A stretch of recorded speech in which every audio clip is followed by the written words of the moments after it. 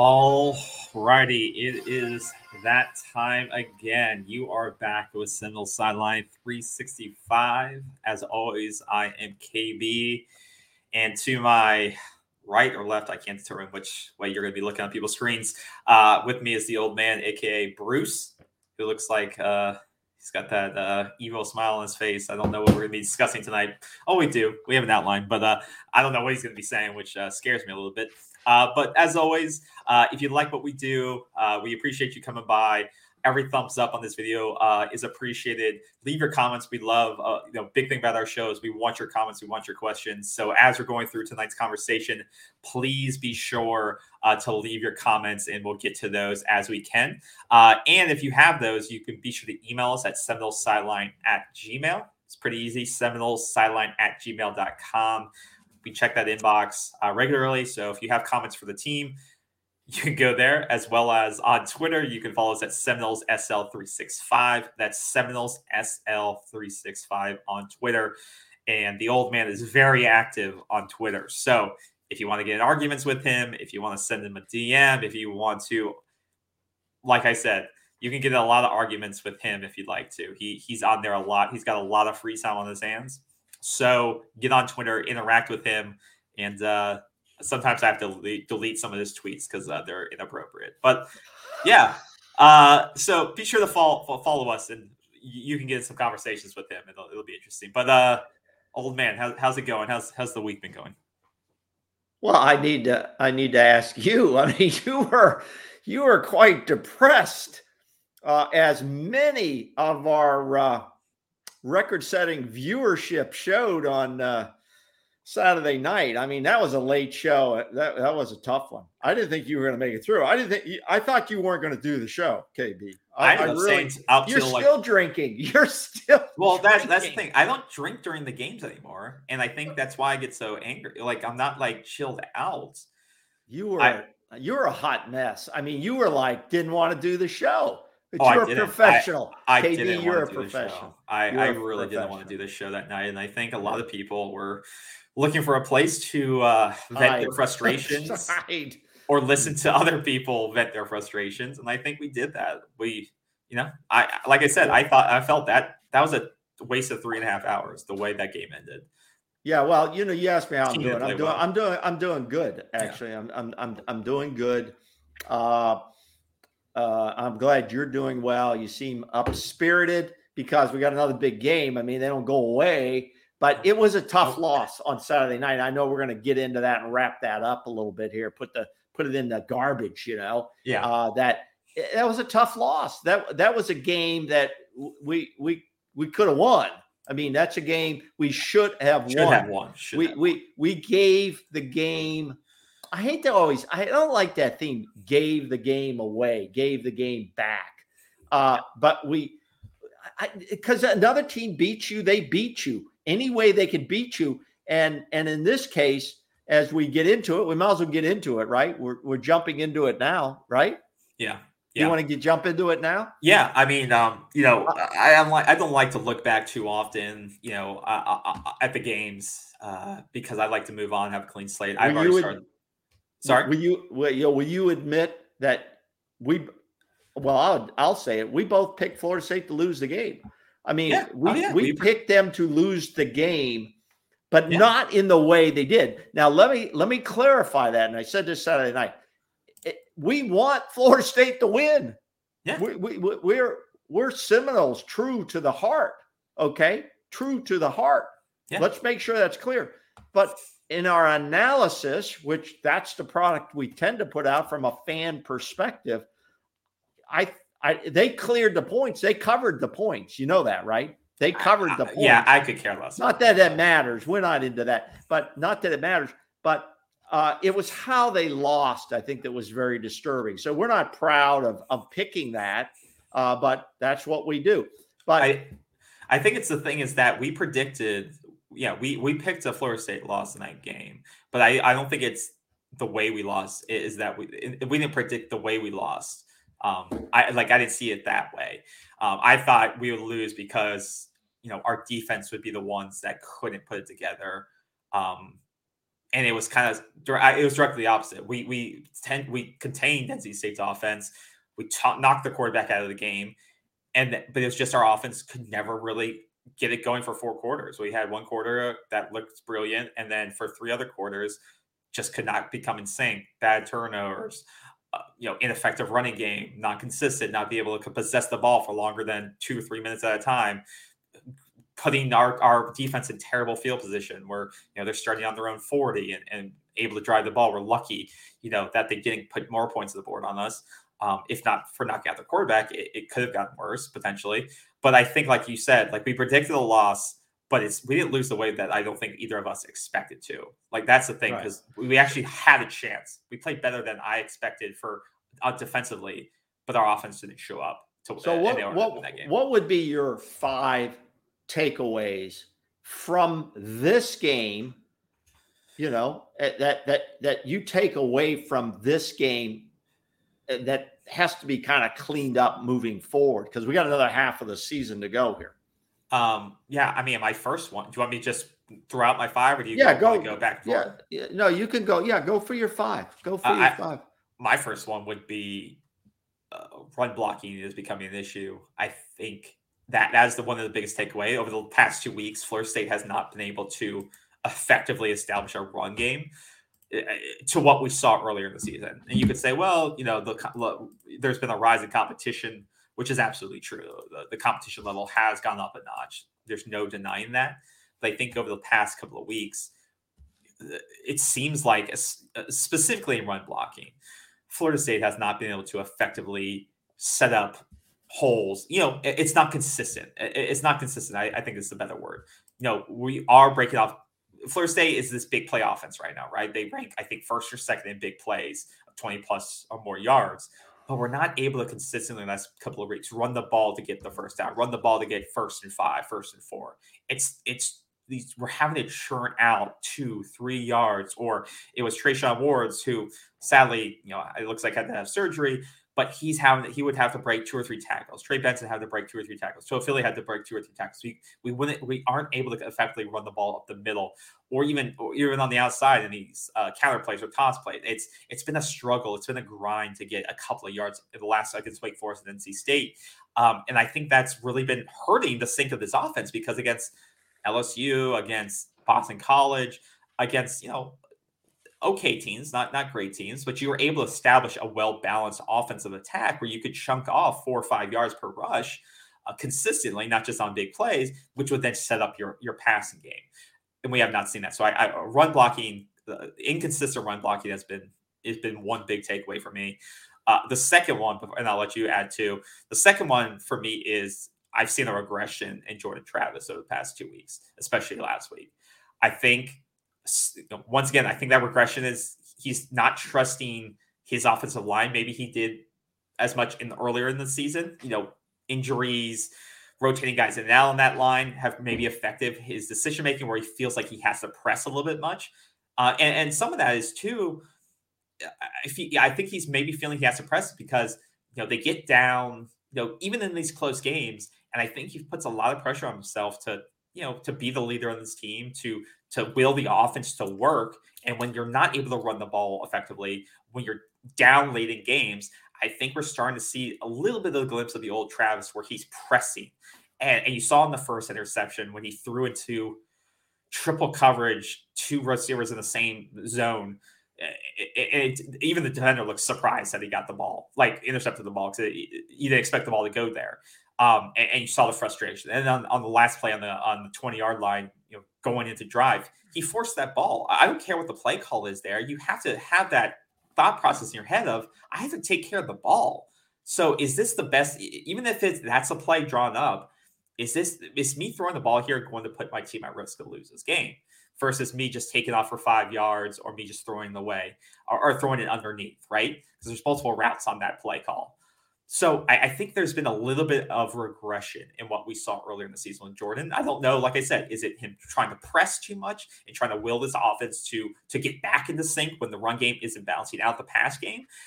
Or where we just buying a little bit too much into the Jordan Travis is a pure passing hype, because we saw a lot more of him running the ball last week, which we said he had to do to be successful for this offense, which I do believe is a dynamic part of this offense is his running ability. But maybe that led into some of that regression, and he wasn't as focused on reading the field as he was previously. So those are two of my takeaways. Yeah, let me comment on those two before we move on through the next three. One of my top takeaways was the offensive struggles. Now, they had 15 minutes, at least 15 minutes, a minimum 15 minutes in Wake Forest game the week before, and 15 minutes of football in the NC State game. I'm sorry, almost, probably 15 to 30 minutes in each game, really, each a half. Let's call it a half in each game, which led to the defeats of each of those games, where there was no offense in one half of each of those games. And in this particular game, the NC State game, that occurred in the second half. And, I like some numbers. I don't put everything on numbers, but in the first half of the NC State game, Florida State had 7 possessions, punted 3 times, but had 2 touchdowns and a field goal for their 17 points, which was it in the game. Yeah, they only scored in one quarter. They got shut out in 3 other quarters. And after that, in the second half, they had 6 possessions of the football and 4 punts and 2 interceptions. That was the game. And the last one ended the game. So you can see the differences in those 2 halves there of what happened with the ball. It was almost like they flipped the script. NC State couldn't do anything in the first half, and then in the second half they came alive. But they won it with their field goal kickers, really, who they won it with. That guy is the number one, and he was last week and still this week, Matthew Dunn. I think it's Matthew Dunn. He's still the number 1 kicker in the country. Yeah, so got 9 points. But this is one of the things we have. This is one of the things we'll talk about, or I at least will talk about, and have been talking about for weeks now, is about field goal kicking. That's one of the things that I see as one of my takeaways. Is you could tell that even though Ryan Fitzgerald had a great night for himself on kickoffs and 1 good field goal, I think it was 37, 38-yarder, he was successful on, and everybody was congratulating. It was a great momentum going into the end of the first half. That still you could tell Mike is it was a 47-yarder. It was a good. Are you sure? It was a 47-yard kick. Okay, before the half. It was a good kick. That's right. It was. That's right. I said if he misses it, it's not going to. It's a long kick, and he hit it. And I think he was more relaxed because he probably thought, well, if I don't miss this, it's not a big deal. But he made it. It was a big deal. But here's the difference. A number 1 kicker rated in the country won the damn game for NC State, where our coach is hesitant to put him in certain situations. And that came out at practice this week. After practice in one of the post-game pressers. And I want to do this. I want to salute the beat reporters a little bit here's a salute, guys, for asking a little bit tougher, little bit more relevant questions to Coach Norvell. Okay. And one of them was about kicking, but Coach Norvell said, he is my guy. I have total confidence in him.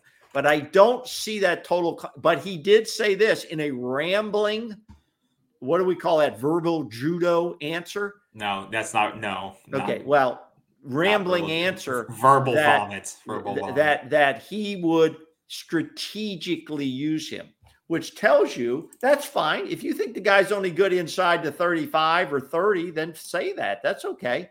But strategy-wise, he said he'll use him according to the situation, and he kind of rambled around on that a little bit. But right now, Ryan is rated number 95 in the country. He's 5 for 10. It's a flip of a coin at this point. So, but congratulations to him for a good kick, which if we could have gotten down there, which gets us to the final play, the final series, could he have kicked it through and won the damn game? We never got that far because I think Coach Norvell was thinking, I don't want to put everything on his foot, even this close. Well, that's absolutely. If you're NC State in that situation, you're running the ball 3 times and kicking the field goal to win the game. Like that's a total opposite situation. Exactly. If they're us, they're running the ball 3 times, see what you get, and they're kicking the ball to win the game. Like that is absolutely affecting the play calling. You're not throwing a fade to a 6 foot, the smallest receiver on your team, on the opposite side of the field. That doesn't ever cross your playbook if you're NC State. And it's the same play we ran before in the game. Exactly. You went back to the well twice and it burned you. Like the special teams is absolutely affecting the play. So one of the special teams, the field goal is conditioning the different strategy that the coach has to use now. And at some point, it's hard to believe that we'll go through the whole season where it won't come down to a kicking situation. It'll be unbelievable. Yeah. We're going through our NC State recap right now, and then we'll jump into predictions to Clemson. So we'll go into what we see there. Jody Potter comments in, did you see today players Jordan Travis Wright Fitzgerald met with the media after Wednesday's practice? Yeah. I mean, you can take what you want from those interviews. That's pretty much what it is. But you don't get much. Yeah, you get these kind of. We watch all those. We don't get. You do. I can't stand those. Yeah, I do. You don't get much out of them. It's just like practice reports. What are they going to say? Kids suck this. Like practice reports don't tell you anything because the guy can suck in practice and still be starting. And it's a guy can catch every ball in practice and then he drops 5 balls. And that goes on to my next point is that we saw another regression from our receivers this week. I don't know how many drop balls we had this week or last week against NC State. We had five drop balls. One that I see is being reported, and that's what I counted, 5 balls. And I would probably think that's probably a season high in a game. And Johnny Wilson did not have a good night. And he looked like the Johnny Wilson at Arizona State, or maybe why they pronounced him as a more raw product is because of some of those drop passes. A couple of those you could say are on the quarterback or a little bit low. I mean, if a guy's 6'7", you're throwing it at his legs and his shoelaces for some of those slants, it's because they do line him up in the slot at times, right? And so, Jordan on those were a little bit inaccurate. Some of those balls he's got to definitely catch. Malik dropped a pass. It seemed like everybody dropped a pass. Pookie dropped a pass too. Trey dropped everyone dropped a pass, it seemed like tonight or that night. And if you say 5, I'd say there's probably a season high, but that's something we were so used to seeing last season and the season before. It's inconsistency, things that killed the momentum of the offense. Easy pitch and catches that would draw, 6, 7, 8, 10 yards that would move the chains. And like I said, if the ground game's not going, you're only getting 1 or 2 yards on that, and you come back, you throw something across the middle, and he drops that ball, it just kills the offense. If you can't get 5, 6 yards on these plays consistently, you're just killing yourself. You're not going to win these tough games. You have to be fundamentally sound. And that's what it was so great to see in the LSU game. LSU is a decent team. They have good talent. But Florida State caught every ball that was thrown their way. That was the most impressive thing about the game, especially the first game of the season. It was like they had sticky on their hands because every tough contested catch, whether it was tough or not, they caught the ball. They moved the chains. The chains kept moving forward, and that was the big thing. That's what we saw in Duquesne. That's what we saw against Boston College. Those are things that we consistently saw. And then against Wake Forest, some of these drops started to happen. And then last week, they really started to happen. So I'm hoping, once again, these are things you can clean up. Clean up to a certain degree. Some players have that trait to them where they have dropsy issues. Some players get better and they forget it. I don't know if it's a thing you can cure week to week, but we've seen this team operate at a high level from the receiver group that we were impressed. We're like, okay, Dugans is doing this job. He's developing these guys finally.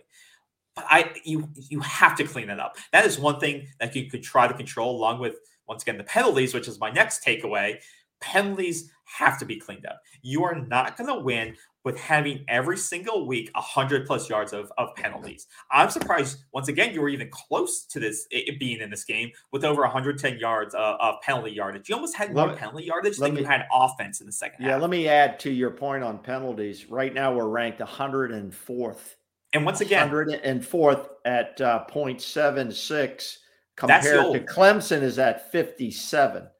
Yeah, and once again, this is what we expect from like the Florida State teams that would give you nightmares at night. The holding penalties, the procedural penalties when you're on 1st and 20 or 1st and 25, and it's like, how the hell are we going to get out of this hole? That is those are the things that where you would it would be the third quarter. You turn off the TV because you're down 35 points because there's no way you are always putting your offense in these holes, and you can't expect an offense to get 25 yards in 3 downs. Your team is not that good. The Gibbons penalty was a killer. Oh yeah, that was absolutely. And Norvell admits to that. He called that out. He didn't call Gibbons. He doesn't call anybody by name unless he's saying something good about him. But it was a shame, Dylan Gibbons. It was a shame. I know what he was trying to do. He was trying to get to the next level and clean out a guy, which I'm for. Yeah. But unfortunately, and I always preach that: stay with your block, stay with your block, stay with your block till you hear the whistle. Sometimes you don't hear the whistle. He got called, and looked like a legitimate call. Whatever. I don't think it was that bad, to be honest, to be called. However, it was, and it went from like 3rd and 6 or 3rd and 2 to like 3rd and 20, 3rd and 2 to 3rd and 17, 3rd and 18. Yeah, because it was going to be a 2-yard. It was going to be 3rd and 2, I believe, and then it took us out a field goal, if much less getting a field goal. I mean, getting a first down. Yeah, it was going to be. Yeah, it was going to be 2-down territory. It was a critical call in the game, a critical play in the game. And that was a very tough call. Well, you saw that frustration, just to stay on that. You saw a couple of those frustration plays. You saw that one that may have been frustration just boiling over. And then you saw Micah Pittman's when on the turnover where he continued that play far off into the sidelines, and you got flagged for that. That ended up not really costing you, luckily, even though they were in positive they were on the positive side of the field with us. But that was another frustration play where you see Dugan's like looking at Micah like, what the hell are you doing, man? Like, the play is over. Stop trying to bring And we haven't had those the whole season. We haven't had these type of frustration plays. I'm not sure Gibbons was a frustration play. It just looked like he was continuing to block. Now, the other one was the sack on the quarterback that takes Leary out of the game. First of all, I don't, I didn't really research how Leary's doing at this point. I hope he's doing well. Hope he gets back on the field as soon as possible. It wasn't meant, he wasn't being targeted to being taken out of the game. However, I thought the sack and the tackle was a clean play. I thought it was a clean play. And I would teach guys to do that again. The ball was up in the air. He was up, in the air. Who was that, Farmer or Peyton? I thought it was Farmer. Okay, Farmer. They say I thought it was Peyton, but he went up and he was trying to get to the arms of the quarterback, and he did, and he put the guy down. I don't think it wasn't a late hit. It wasn't really targeting. I thought that was a very questionable call, and it took the quarterback out of the game, which at that point I said, oh man, is that an advantage? Not to try to deliberately hurt anybody, but it definitely swung the odds our way, or should have swung the odds our way at that point. And that's a whole different discussion I don't think we need to have and rehash unless you got something specific on that. No, I think the only thing with that, I thought it was going to swing the game a little bit, because Devon's at that point, I mean, they had scored 1 touchdown through three and a half quarters almost. He was playing terribly for the most part. I mean, he had that 1 touchdown, like I said, that one drive. But for the most part, he was playing pretty awful. Like, he was not accurate for the most part. Well, we'll give credit to our defense. That's what I'm saying. Our defense played well. Had done pretty well. But Devon is not a mobile quarterback. You bring the guy in from, I think it was from Georgia Southern, but the guy ran for Charleston Southern. Yeah, Charleston Southern. Guy, obviously wasn't comfortable passing in that game. No. But he ran for how many first downs? And, he was able to break the pocket, which obviously Florida State hadn't game planned for. So he was able to break out that pocket. Yeah, but why can't you just put a spy on him, put Kevin DeLoach on him like we did on running quarterbacks? We faced other running quarterbacks. Like I said, it didn't break you. That wasn't the part that beat you, because they were obviously they got some good third down stops in the red zone, and that kept it on that one play where it was obviously a QB run. He broke it out, and I think Bethune or someone got him on the edge. They obviously were able to keep him out of the end zone, which was great. So I was surprised. I was happy to see that a mobile quarterback came on. They were able to still shut it down. But yeah, I think. Well, we've had plenty of practice against a mobile quarterback, so I can't. That doesn't mean you can. That doesn't mean you can defend it, though. That literally doesn't mean you can defend it. Yeah, but it's not like you haven't seen it before. Okay, what's your point? I don't. My point is we saw it in the LSU but it's not a wrinkle game. you prepared all week for. It's not a wrinkle you prepared all week for. So they install it. It's not that big a deal. Okay. It's not that big a deal. I mean, those are what you call the adjustments that they have to make during the game. That's Adam Fuller's job to make those adjustments. All of a sudden, you put your spy in there again, and this is how we run the spy defense. Come on, that's not really how it works. I know they didn't expect that. To happen, but it's not like we haven't played some really good running quarterbacks with LSU and Louisville. Yeah. So that's all. That's my point on that. Now, the last one I have on my list of the takeaways, and we're kind of covering them as we go here. The last big one I have two actually. One is the trenches. You've already kind of mentioned this, so I'm not going to belabor the point. I'm a little concerned about the offensive line. I think it's been hyped a little bit. I think it's an average offensive line at this point. And yes, this goes into my final point, which is injuries, both for the offensive line and the defensive line. I don't think Fabian Lovett's I don't think he's going to play in this game. Some rumors are he could, but if he does, he's not going to be a game ready play. He's going to be on a snap count. If most, maybe, 20, 25 snaps, maybe. He's not going to be in game shape. Yeah. And we've got these massive injuries on the trench lines, and that is going or could possibly show up. Now, rushing wise, Clemson is 54th in the country right now. They're getting about 4.61 yards a carry. And believe it or not, we're ranked 25th in rushing still at 5.57, even though our rushing yardage over the last few games hasn't been outstanding. But we're still ranked 25th in rushing. Yeah. So Clemson's only giving up 64 yards per game in rushing. So yeah. They're going to be tough, and they get Brazier back. Yeah, let's focus on NC State. Let's focus on NC State before we move forward. Okay. So what are your 2 points? Well, my points are, the only reason I brought that up is about the problems with the injuries and how it's affecting the trench monsters in the line, both lines, offense and defense. That's where the injuries are really showing up. Okay. Yes, Treshaun Ward's probably not going to play, but I think we have enough people in the backfield. We get Ja'Kai Douglas back. He can help out in the backfield. Is he confirmed back? Yeah. He's 100% ready to go. 100% ready to go. Now, is he game ready to go?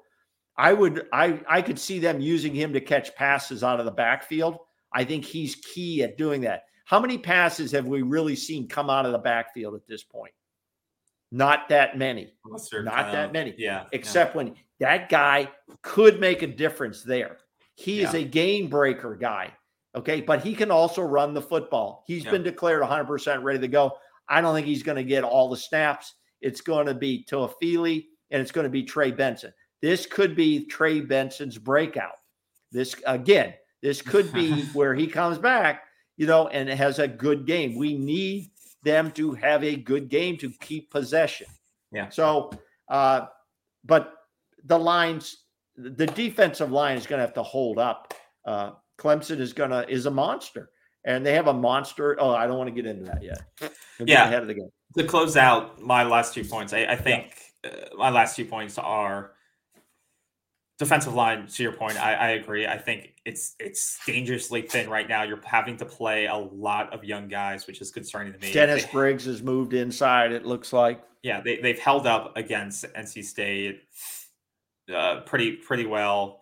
Wake Forest, okay. You got gashed pretty hard against Wake Forest up the middle. Looked better last week, but it's dangerously thin right now. Like you're at, I don't like to blame injuries, but that group is gutted. You're playing guys a lot more reps than you would want to, who are young.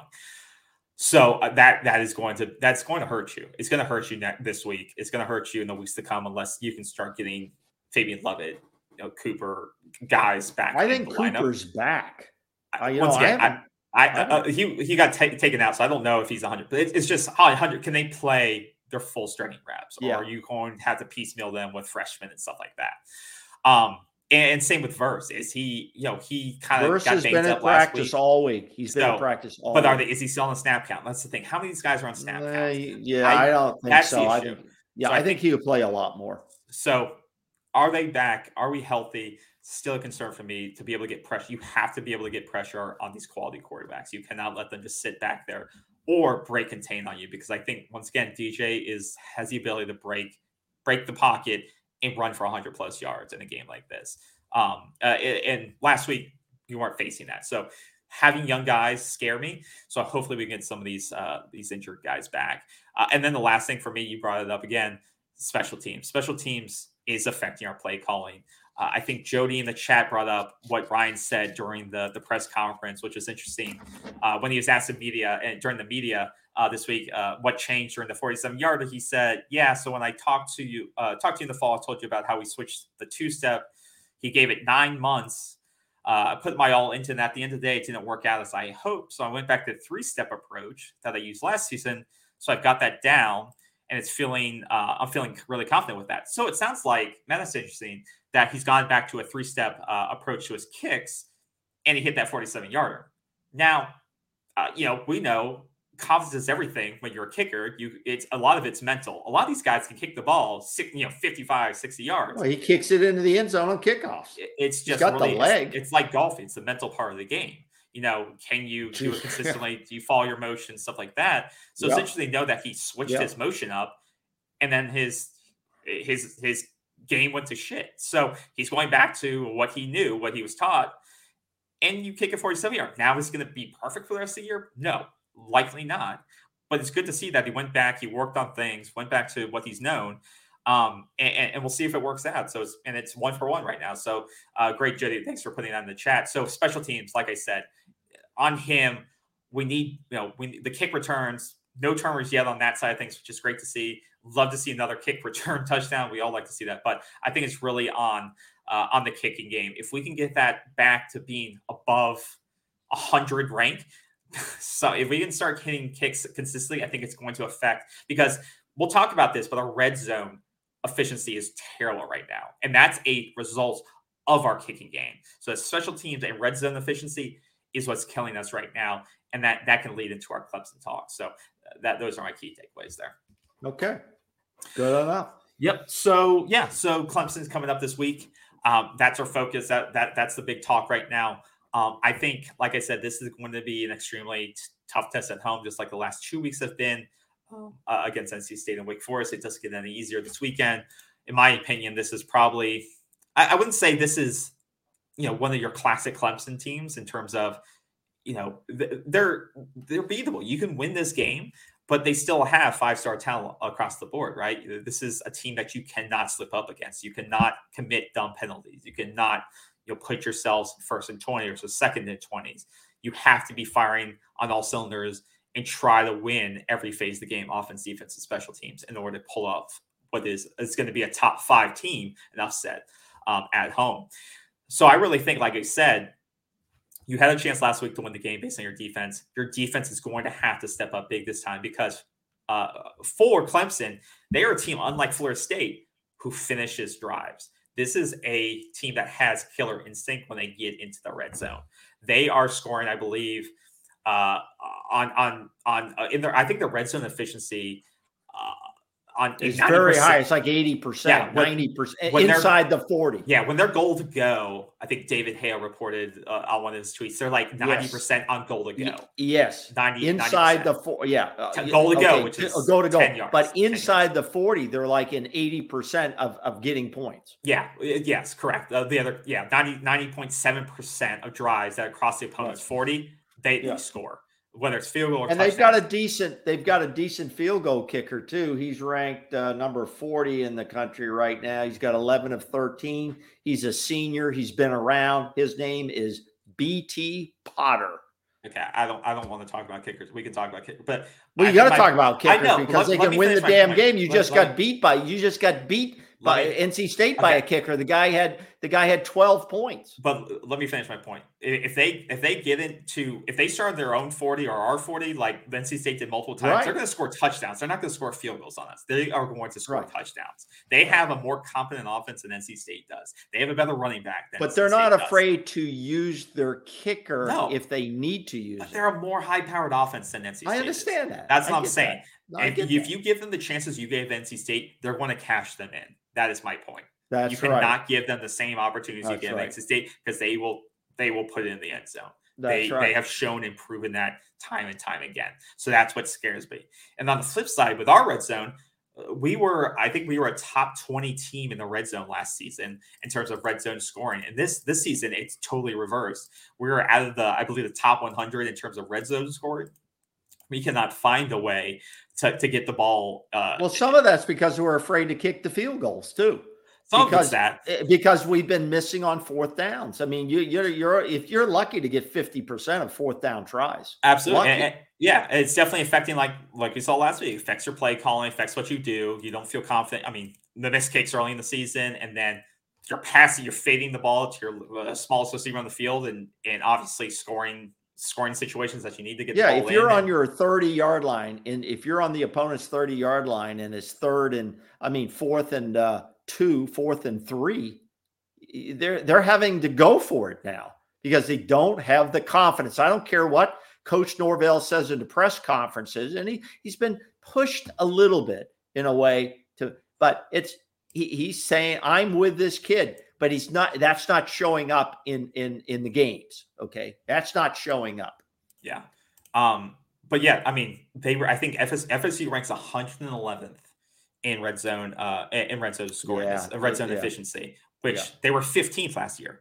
So like you said, that comes down to special teams. That also comes down to be able to run the ball, like get into the red zone and be able to pound the ball into the end zone.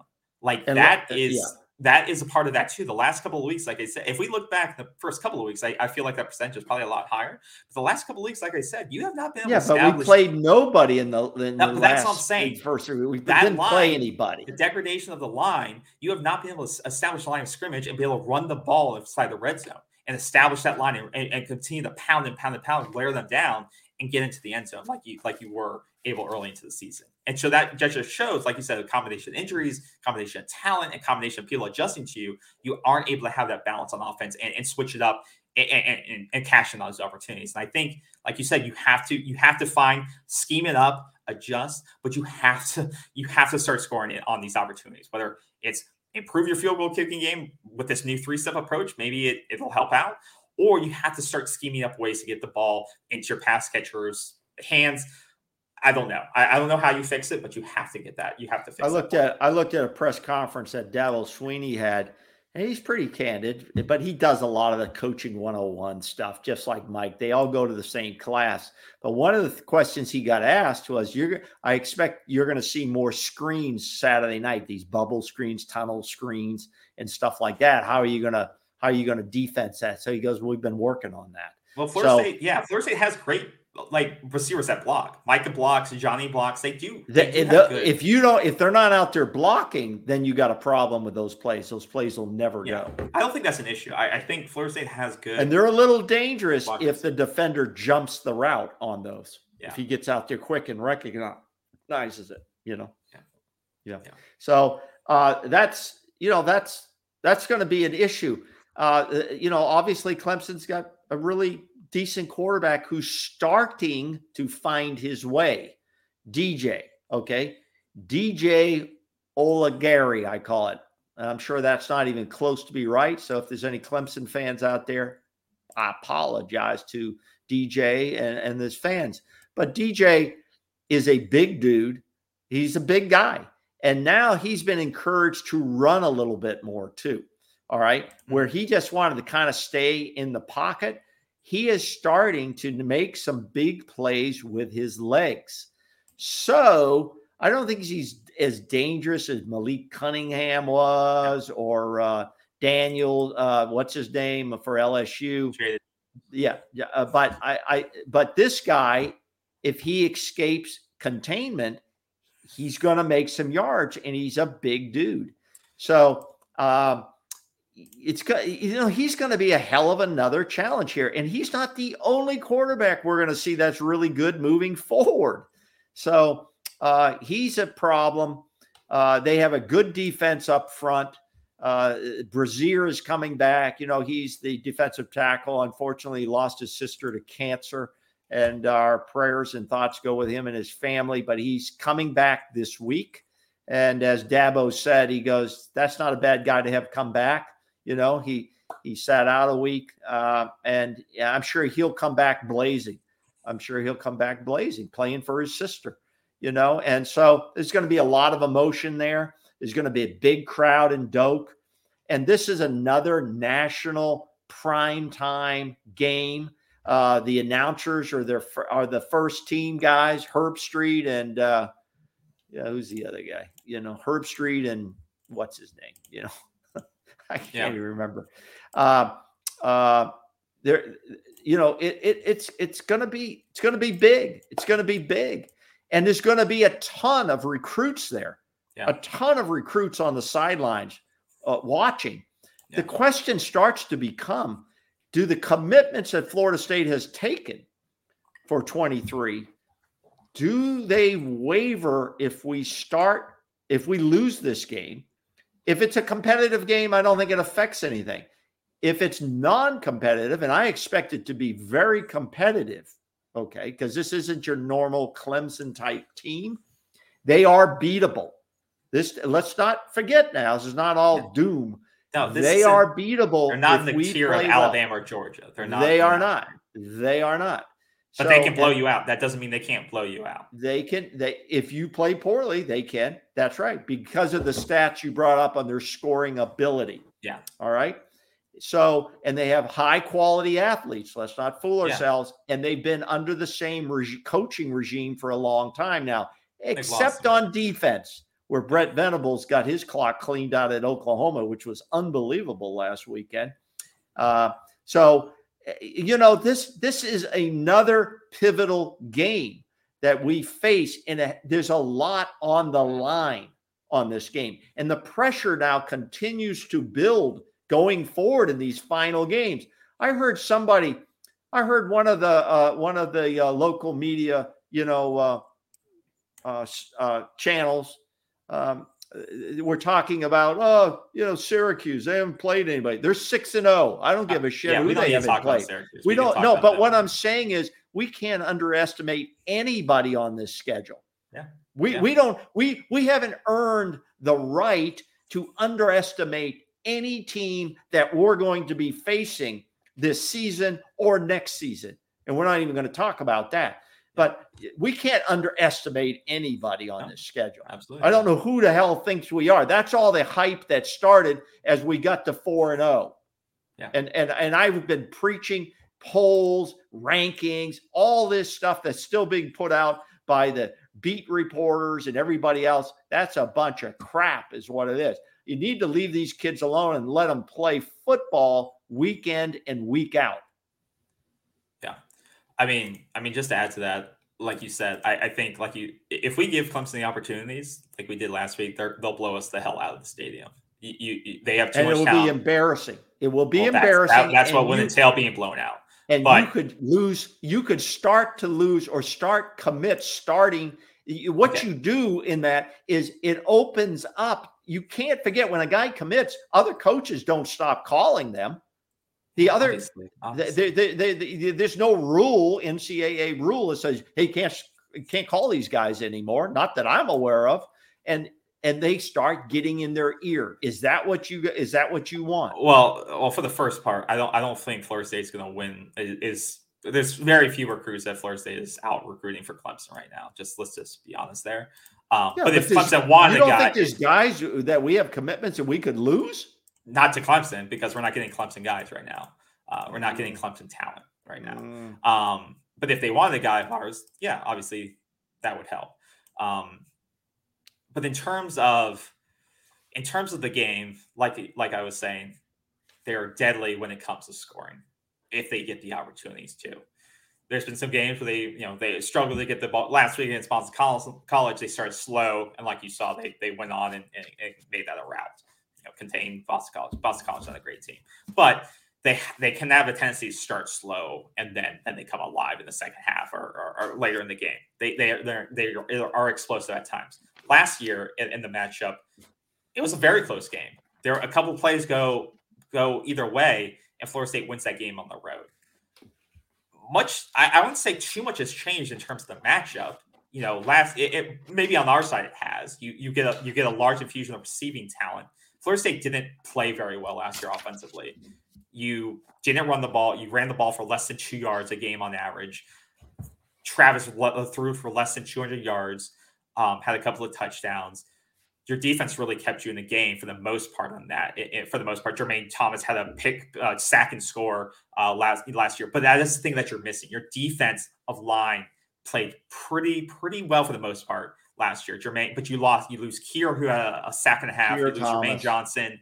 And you lose a ton of talent from that line that you had. And this time around, you're super young, you're super injured on that defensive line, which scares me. Because Will Shipley, he gassed you a lot last year. He's a he's a tough running back kid. He's kind of like he reminds me of that guy for the Panthers, McCaffrey. He's not like, he's like McCaffrey a little bit. Yeah. He's twitchy. He's fast. He can do it all. You can put him in receiving. You can put him in rushing. He's tough. He's a guy you have to make sure is on the ground because he's going to fight until that whistle goes. Like he's definition of what you want, like Jim Rad, whatever stupid term you want to use. But that's the kind of guy that Clemson gets, is that type of guy. They always seem to find this little guy that does things like this. And Will Shipley is that kid. And he killed you last year. And so he's back. He's back again, even better. And he's leading them in the rushing attack. So we've seen it. This defensive line so far has been getting gashed up the middle. Last week, you saw a couple of different backs. You were able to shut it down a little bit for the most part. I mean, NC State they didn't have a ton of rushing yards against you last week. But when they did, it seemed like it went for big yards. They had a couple of chunk plays on you. And Clemson's a lot more talented in running back than NC State is. So that's the part that scares me. The other part that scares me is that DJ, he's not the, like you said, Malik Cunningham. He's not going to look to run first, but he's shown that he can. Against NC State, he ran for 73 yards against them. He was, and that's what we were trying. That was our game plan against NC State, right? How do you kind of make those? How do you saw NC State with their linebackers? They were attacking, they're filling the box, stuff like that. How do you get those guys that are overcommitting? How do you balance that out? You have a quarterback that can run the other way, right? You could misdirection them, and that's what they did to a T. They balanced it out. They made DJ run, and that's what I'm afraid that Clemson may do against us, is that they may use DJ more in the running game, because some games he doesn't run at all. He doesn't run at all. He just passes. They're encouraging him to run more. I listened to Dabo's press conferences this week, and they're almost encouraging him to run a little bit more, telling him when you see the space, take the space. That's what they're basically saying to him. Because those questions came up from their beat reporters. And in the last two games against NC State, he had over 70 yards. Against Boston College, he had 69 yards, and he's averaging about 5 yards per carry. So to your point, and like you heard from Dabo, he's doing enough to move the chains, and that's what he's adding an extra element to this offense that it may be missing. They don't have the typical big play receiver that they usually have. They don't have those outside guys. But he's adding that extra element that keeps the chains moving, keeps the offense moving. Yes. And that's the thing that scares me, because Florida State, I have to give them credit. They have been able to contain the mobile quarterback. We lost one at Louisville. We kept Jaden Daniels. But something scares me is that when that game grinds on, when you get to the third and fourth quarter, that defense starts to tire, and those legs from the quarterback start to break you down. And so if our offense isn't humming, and our offense isn't showing it capable to score, and Clemson shows that killer instinct where they're scoring at 90% a clip every time they get within the 40-yard line of the opponent, and you have DJ's legs, it scares me that the defense won't be able to do enough to win this game. This offense has to come alive on Saturday, or this team has no shot. We cannot expect to put up 20 points and win this game. You have to score 30 plus. Averaging 39 points a game. And I expect them to score 35 plus against Florida State on Saturday. Now I've looked at their schedule. I'm not going to read it off, but their schedule is not impressive at this point to getting to 6-0.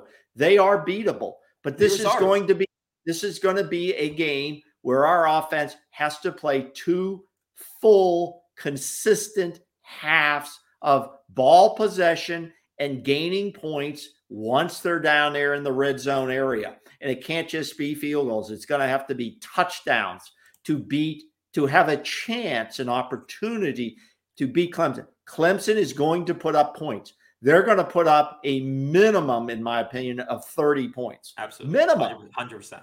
Okay. So we're going to have to outscore them in this game and get enough that's how you third and out to have the ability to get the ball back. It's not just throwing it out. It's possessing and keeping them off the field, limiting their chances to possess and score the ball. You have to win the time of possession game. The last 2 weeks, you have been dominated on time of possession. You have to get the ball, keep the ball, and then punch it in. You can't keep the ball for 8 minutes and then come away with 0 points. That does nothing. That just actually hurts you because you took time off the clock, you gave it back, and then when they come and run it down your throat and score, it kills your team. It kills all the momentum. Yeah, so you're going to keep the ball, possess the ball, and then score the damn ball. Clemson and FSU are basically almost even in terms of nationally ranked time of possession. In the stats this week. I would like to average that out for the last 3 weeks. I bet it is. Well, I'm just saying for the season, they've got it at about 31. Clemson was 31 minutes. Florida State was 30 minutes. Yeah, but in time of possession. And just looking at now, one of the look at the NC State game. Look at the NC State game, for example. We played NC State. They play NC State. Our time of possession in the NC State game was 26 minutes against NC State's 33 minutes. When Clemson beat NC State at home 30-20, NC State had the ball for 26 minutes. Clemson had for 33. It was the reverse. That is how you beat good teams like NC State. You possess the ball, you limit their opportunities, and then you score. That is how they beat NC State. That's how we have to beat Clemson. We have to keep them off the field. You have to score when you have the opportunities. Now, the other thing that's been difficult for us is as you just said, is stopping teams on third down. Okay. Stopping teams on third down. Clemson is ranked 13th in the country. They're converting 50% of those third down plays, which is high, which is good, which is good. So they are well equipped to take you apart if you allow them to. And of course, we haven't talked about turnovers. All of a sudden, we're starting to turn the ball over a little bit. This team, between penalties, turnovers, and ineffective offense, we don't have room for one of 3 of those. When you have all 3, you're going to lose. This team is going to lose. It's just the facts. It's the reality. You can say we're being negative on this program, and you can sit back in the fantasy world of Disneyland, which, by the way, just raised their prices in California. It's like $179 now to get in. But you can sit in Disney World or you can sit in reality. We love this team. We love these guys. We think they're working their asses off from coaches on down. But the reality is we have no room for errors. We have no room. We have no buffers here. None. It's also more enjoyable to watch the game when you're realistic about what the expectations are. If you go into every one of these Florida State games and expect them to win by 10 points when that's not realistic too, then you're going to be highly disappointed and be throwing things at your television when you watch it. But when you go in thinking, okay, my expectation is this is what could happen, this is what probably will happen, then this is what definitely may happen, then you can go in and have level expectations when you're watching the game. You won't get overly excited. Yeah, let me throw this out too. While we're on this is we are agreed against the teams we've played this year. The combined record of those teams we have played is 20 wins and 16 losses. Okay. The two teams in that group that we played, Wake and NC State, are 10-2 on the season. The teams we actually beat are 10-14 on the season. So when it comes to beating really competitive teams, our record is not good. Not good. And so Clemson is the highest ranked of any team we've played this season. So if we're just strictly being objective and betting these games, all these things would go against Florida State. There is no margin for error on this team in any remaining game, including Saturday night. No, I totally agree with you. And we said this stretch would be the litmus test and the hardest stretch of the season. But none of these games are going to be guarantees. None of the games will be guarantees. And you know, it's going to be a tough one. It will. You're not expected to win on Saturday night, but you're expected to be competitive. In my eyes, you have to be competitive. If you if you want to show any growth as a club, as a team, if you want to believe that Mike Norvell's made a difference, you have to keep and be competitive. I don't care about injuries. I want to officiating. Or officiating. If you want to have shown progress, this game has to stay competitive through the fourth quarter. I don't care about anything else.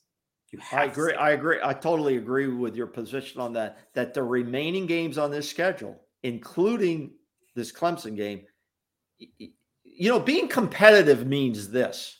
Being competitive means you could lose every game, but I don't agree with that. No, wait a minute. When you say competitive, being competitive means you're giving yourself a chance to win and you have every to close game. Some of those. That's true. But you're being competitive. You could be a 500 team for the season and be competitive. Okay, we can't get blown out anymore. No. That's the key. We can't get blown out. We can't have. We just had a bad day.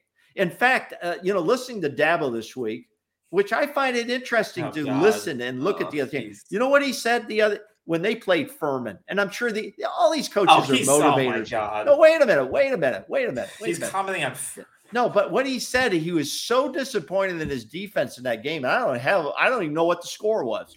I don't even know what it was. You know what? You know what he said? They usually give out a defensive award each week after the game. He said we didn't give one out.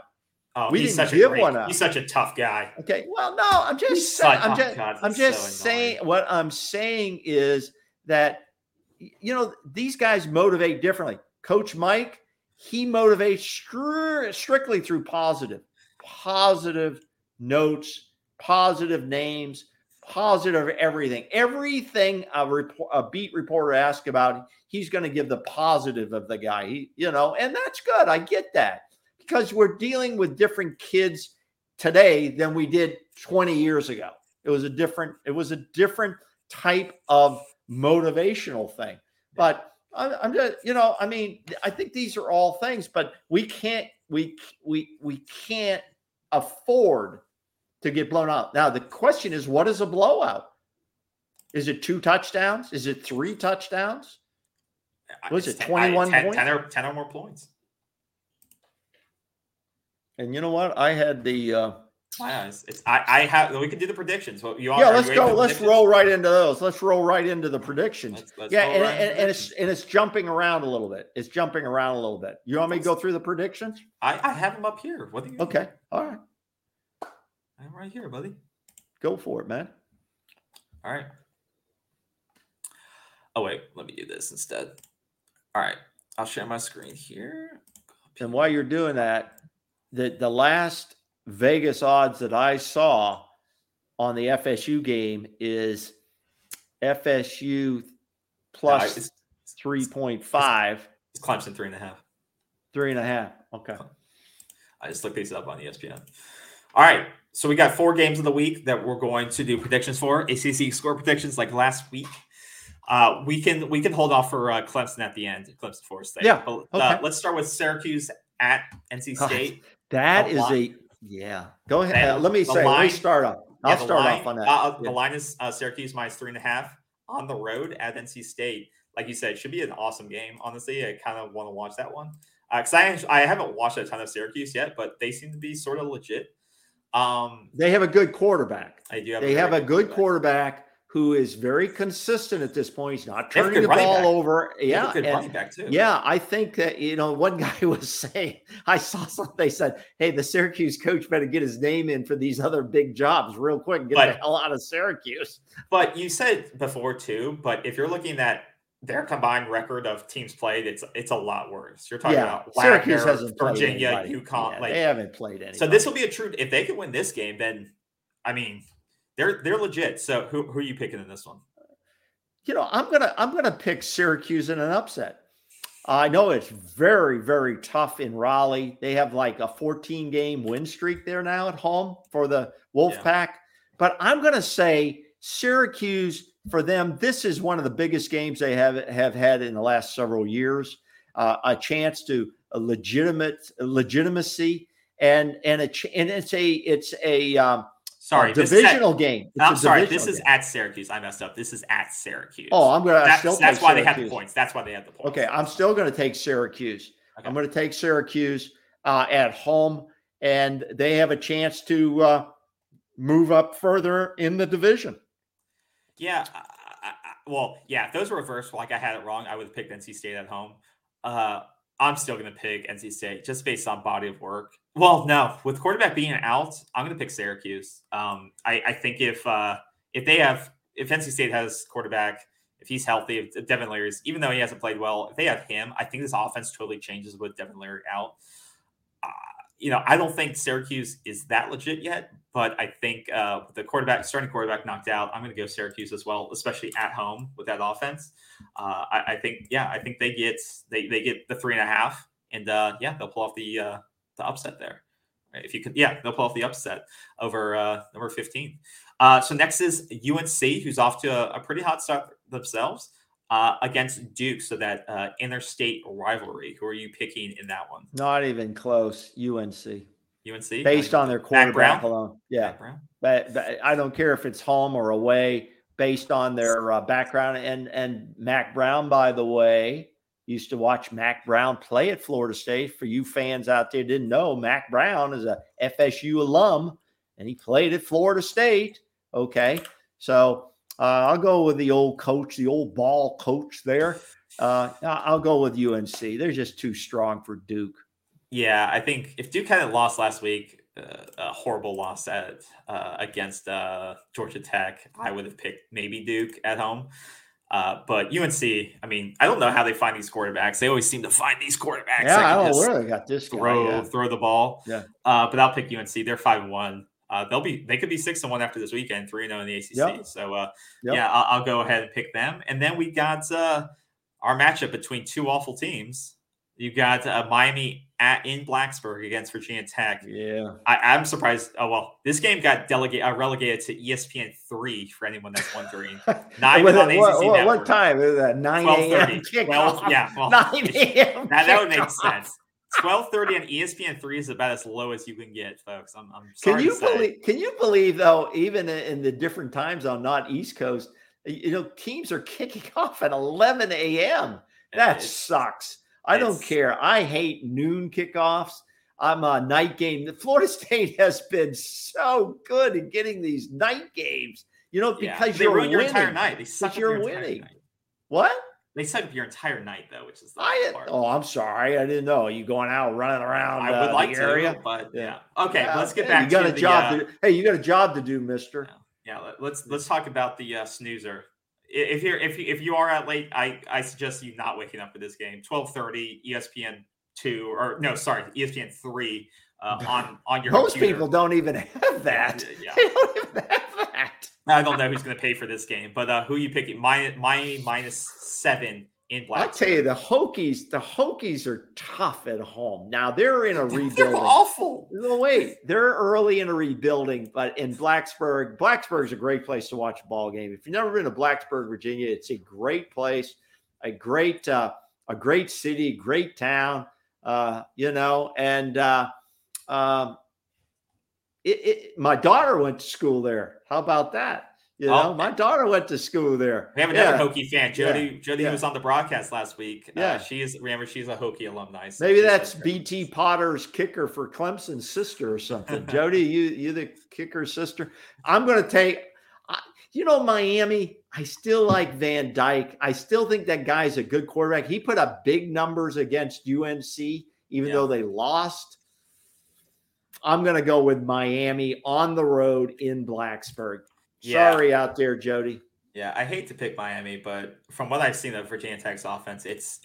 I mean, they gave up 350 yards to one running back last week. Like one guy ran for 350 yards last week against them. Yeah, that's unacceptable. I just don't think. Unacceptable. I think Van Dyke will throw for 400 yards against them this week. I think they'll get ugly. The weather's not that cold. It's not going to bother them. Yeah, I hate to pick Miami, but I'm going to go with But Miami will have all their heaters and the blankets and the gold chain, bonfires. Have the turnover chain out. The turnover. No, they're talking about they need to bring it back. So dumb. All right, and then we go to the matchup of the week. ABC. Oof. ABC. 7:00 or is it 8:00? Huh? What time is this game at? No, 7:30. 7:30, yeah. 7:30. Which never go at 7:30 because the 3:30 game's never over. It's never over. Oh, and then they start. ESPN starts doing their thing. Well, tune into ESPN Premium Plus at this ESPN channel. News. We will start the game over there and this and that, and nobody can find it. So listen, if that happens to you, you're not at the game. Then go to the Seminoles app, go to the Florida State app, and just pull it up there and listen on there for a while. Or Bruce will pull up the game live on his cable and share it on YouTube. Yeah, I do. All right, -3.5 Clemson on the road. Pretty much greatly favored in terms of predictors, stuff like that. What is your? I'm getting a lot of hate mail from the fans saying, "Hey, old man, old man, do I look that old? Come on." Yeah, old man, what are you picking against our team all the time? My job is to give an analysis from the fan standpoint. Otherwise, I could just call, I want Florida State every week. Well, I know that's not reality. I live in reality. I don't go to Disney World, especially at the new prices. I hope this could be a wild game. I think it's going to be a close game. I think it's going to be a competitive game. I am going to pick, unfortunately, Clemson Tigers. Clemson will move covering the spread, though. Covering the spread. Yeah, I think they'll cover that spread. At least by a touchdown. At least by a touchdown. So I think Clemson's 3-3 on the season. Oh God, spread against the spread. Florida State's 4-2 against the spread this season. I predicted, earlier this season. I'm not going to waver from that. I do think Clemson, unfortunately, does cover the spread. I think they cover the game. Well, listen, I don't want the fans don't think I ever picked Florida State. That's not true. I picked them against Wake Forest, and unfortunately, we lost that game. I gotta go with Clemson for some of the reasons I outlined. And I'm not going to be happy if we lose. Can I get my pick out, please? Jeez. You got your moment in the spotlight. You're still angry from last Saturday night, KD. You're still angry. Gosh. Good. No, I like I said, I'm going to have to pick. Why do you feel like you have to validate and give evidence for your decision every single time? Why I think the way I think. You okay? Get your words out now before I go make nothing. I'm done. You're done. Okay. Done for now. I'm picking Clemson. For some of the reasons I outlined, I think DJ will run for probably 75 plus yards. I think we'll have trouble containing him on third down. I think we're going to struggle against a mobile quarterback again, and then that's going to open up their passing offense. I do think the offense is going to continue to struggle. I don't think we're going to hit that 30-point mark that you stated before. I think we're going to have to get to 30 points to win this game, and I don't think we're going to be able to get there, which it saddens me, but I think it's going to be a struggle. Yeah. I can't totally disagree with that. Now, you know what happens next? What? Is the weather. What impact will the weather be? I will tell you right now, it's not going to snow Saturday night, fans. But here's your weather report. This is your game day weather report for a 7:30 kickoff. All right. And I've got around 5 p.m. It's going to be around 82 degrees around 5 p.m. 7 p.m. we're going to be around 75 degrees. Around your kickoff, it's going to be about 75. Going to be great weather for football. 9 p.m., It's going to be 65 degrees. So the temperature is going to be dropping. It's perfect for foot. Perfect. So there's zero chance for rain. Zero chance. You don't need the ponchos. You can't take the umbrellas anyways. And guess what? 100%. I'm sorry. The winds are going to be light at 6 miles per hour. And there's about a 44% humidity. So the humidity is going to be down. So the players are going to love that. The bottom line is this: 100% the lights will be on. The lights will be on. Not like at Raleigh. The lights will be on at the Doak. I mean, they won't be on until like the second half, though. No. Oh, wait, 7 o'clock, right? Well, they get them up early. They get them up early. Right. So we got a beautiful day for tailgating. It's going to be a very, very big day in Tallahassee. It is great to see these 7:30, 8 o'clock primetime games, and it's great for recruiting. But you have to play well. You have to play well. Pack the stadium. It's going to be packed. The sidelines are going to be packed. It's going to be an exciting game. And you know what? The Noles have to be up for it. This is a game you don't have to motivate them. They know what this is. This is a big game. It's a rivalry game, and it goes way back to the Bowden Bowl. For those who you may remember, some of you don't remember, when Tommy Bowden was there coaching at Clemson, and he was playing against his dad, Bobby. You know, it was classic stuff. I mean, the TVs loved it, and it was great for college football. Yeah. Great for college football. Hey, I got one more to add. I got one more thing to add. What is that? A special fan sent me a DM and said, hey, you guys, how about JMU clocking in at number 25 on the rankings in the polls? James Madison University, Harrisburg, Virginia, up the road from Blacksburg. Guess what? They beat the Hokies some years back. They are now FBS, and they're starting to show. They showed up and beat App State. They're on the road to play Georgia. Who they play Southern this weekend? Georgia Southern. Mason? Georgia Southern, who has a good program. They're going to be on the road, but they're an 11.5-point favorite down there. So I think they got a while to go before they're with the big dogs. But I'm picking the JMU Dukes. I'm picking the Dukes, brother. Well, when we have our Sun Belt preview show, I'll be sure to have that fan on. Right? Would you schedule? You want Florida State to schedule JMU? We're not. He hesitates. The guy hesitates. When they run their stripes, we can invite them to play. They got a few years to go. They're starting to roll. The problem JMU has had in the past, they can't keep a coach. It's a stepping stone. It's a stepping stone program, and they have a problem, but they keep rebuilding quickly with new coaches. All right. The last relevant question for Florida State, I have you, and then we can maybe cut this off. Someone asked this on Twitter. If Mike Norvell and Dabo were to have a foot race before Saturday's game, who would win? Mike Norvell and Dabo? Yeah, and that's a question for everyone in the chat. If Mike Norvell and Dabo were to be in a foot race before Saturday's game, who would win? Go ahead and comment that in the chat if you watch this later. Yeah, you know who I'm going to pick in that? Let me get you know who I'm going to pick on that? I'll show you. I'll show you who I'm going to pick right here, baby. Right here. I'm picking my man, Coach Norvell. Now, you remember, you fans who follow us, I challenged Norvell and Coop to a race for $500 to charity, to a local charity in Tallahassee. That bet stands, mister.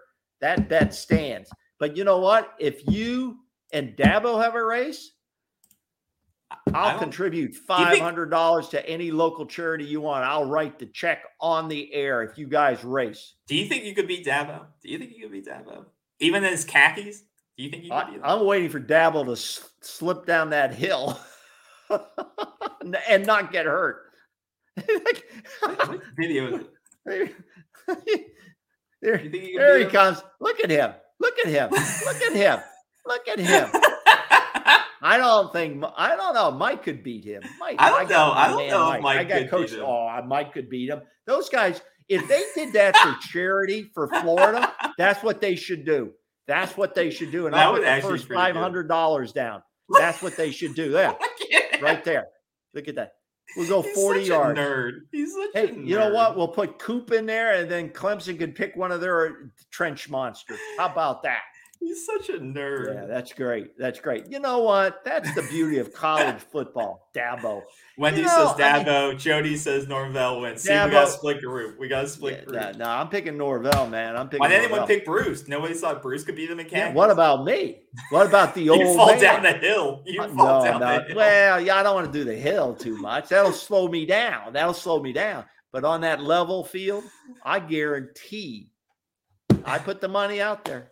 Out there. All right. Well, nobody took it. There was one final clip. I should have brought this up earlier, but I wanted to discuss this before we get through another game. And they kind of got. I don't know if anyone covered this directly, but I thought it would be good to bring up on today's show. And it's kind of going backwards. I should have brought it up. I don't know if it's going to be sad. Well, it is kind of going to be sad. Okay. Well, it could be depending on how. So there's a moment in the NC State game, 6 minutes in the fourth quarter, after a turnover. I want to know from you, Bruce, watching, and everyone watching with us, is this something that we need to be concerned about in a moment in the game? So this was after the turnover. Okay. The first interception that Jordan threw. You see him come over the sideline, and it's kind of get glossed over, but there was the interaction between Norvell, and you see this is second half. Yeah. Yeah. He kind of not engaging with Norvell. Norvell kind of has to grab him and say, like, kind of focus up, like, okay. And people said, like, he was basically disengaged with Norvell and not really listening to, like, he's like, just calm down, listen to me. You can see he's like really not in there listening to Norvell. And some people took this some way. Some people were like, he's got a leader would stand there, take the criticism, like Jameis used to. Jameis used to, Jimbo would rip him and say, "Come here." Yeah, but Jameis didn't always take it well either. Oh no! I agree. I'll comment first. Let me comment. He was a freshman. He was a freshman. Let me comment first. Yeah. Let me comment first. I think it was frustration. I don't think it was disrespect to Coach Norvell. I don't think it's a character issue with Jordan. I think Jordan has really made great strides in his performance and his skill development. Yeah. The game, there was a lot on the game here, and this is at home. The team had aspirations that have been hyped by us in the media, not necessarily by us, but by a lot of people, hyped. And I think it was frustration. At that point, we're down 19-17. Yeah. No, we were up. Oh, sorry. We were down. We were down. You're right. We were down. And it was a critical series of plays. Yeah. I think Coach Norvell did a great service and was a great coach in that moment, trying to get his young quarterback. He's still a young quarterback. His young quarterback's attention, and the frustration was coming out. Now, the question is, why was the frustration? Was he frustrated with himself on the read and the throw, or was he frustrated by receivers that went the wrong way or had been dropping balls all night? But it was frustration. And I think the media has hyped this. If Jordan didn't care, we'd be more concerned. Mm-hmm. That's my take. Yeah. Yeah. I think for me, it was more, like you said, Jordan wants to, he wants to win. He's highly competitive. For me in the moment, it was sort of the body language of, just some of the mannerisms, I'm not in his position, right? These guys work their butts off. They want to win. They give it their all. They're under a lot of pressure. Exactly. And so, I'm not in a position to judge that, right? But certain, you see certain other players have certain body language as a leader. I think, like you said, it was a lot of frustration, right? Things were not going right all night. You hadn't scored in the third. You hadn't scored yet in the fourth. I think it was a lot of frustration in the moment, right? Of things are just not going our way right now. I can't do anything right now. And he thought maybe at that moment he had lost them the game. So, like you said, I think it's just he doesn't know he's going to get the ball back. Yeah, he doesn't know that. In that moment, he thought he had maybe given away. I just can't do anything right now. And like you said, I think it was just a learning moment for him. And I think, like you said, I think Norvell did the right thing. It was just calm down, just focus up, calm down. So I think this is a good maybe teaching moment for both of them of like, hey, I got you. Just so So in the moment, I was like a little like, okay, maybe this isn't a good sign. But at the end of it, when I kind of thought about it more, it's like, let's not overblow this. Let's not overblow the moment, right? So well, and I agree with you. This came up at one of the press conferences this week. This came up. Okay, it was a question that was thrown out there in an appropriate professional manner, and salute again to the beat reporters for doing what they should do. I'm going to give you credit when it's due. Mm-hmm. And it came up, and Coach Norvell handled it right, said he was, we're there to communicate with each other on what happens and so on. But he didn't seem irritated by it at all. And I just believe that's what it is. Competitive nature, frustration. We see it in sports, and Jordan is a growing quarterback. Jordan will be the quarterback of this team next year. He's not going to the pros. He's not going to the pros next year. If he does, I'll be shocked, and it's a big mistake on his part. Well, he is going to be the quarterback of this team next year, and I think next year a lot of these guys that now I'm hearing the hype on a number of these guys. Oh, they're all going to the NFL. Really? We'll have a show about that. We'll have a show about that. Oh, who's ready to go? Well, I think for Jordan, this is the first year he's had to be a more vocal leader. Like last year, it was Milton. It was Corbin. There was other. Well, he's used to winning too. Now he's used to doing some winning, and you don't want to lose when you're losing. He doesn't want to lose. He's lost 2 games in a row. Yeah, I get it, but I think this is clearly you should not. He's in the spotlight as a leader. Like he has. Right. He's the guy. Like. And like that, it's how you present yourself in these situations. Guys are all looking at you. So this is the first time too. All eyes are on him. He's the vocal leader for the first time. Yeah, he's been called by the media, our local media, our Tallahassee media mainly, to be a Heisman candidate. That goes on his shoulders. Yeah, we can sit here. He's in front of 70,000 people under the lights, being scrutinized on. He has to make decisions in 2 to 3 seconds. Yeah. Okay. Yeah. That's hard shit. But okay. There's a lot of players in that position too. That's what I'm saying. Is that I hope he grows from this situation, because he's going to have bad games. He's going to have worse games. I think he grow from. I think he was just frustrated. He's not frustrated with Norvell. He's not frustrated with the team. He's not frustrated with the call. I think it was just frustration coming out. And you want Did you see Tom Brady get frustrated? Guy's been around in the league for 25 years. He took the damn notepad, the things they use on the sideline, the computers, and threw them, broke them. Yeah. When you're competitive, it will come out in different ways. No, absolutely.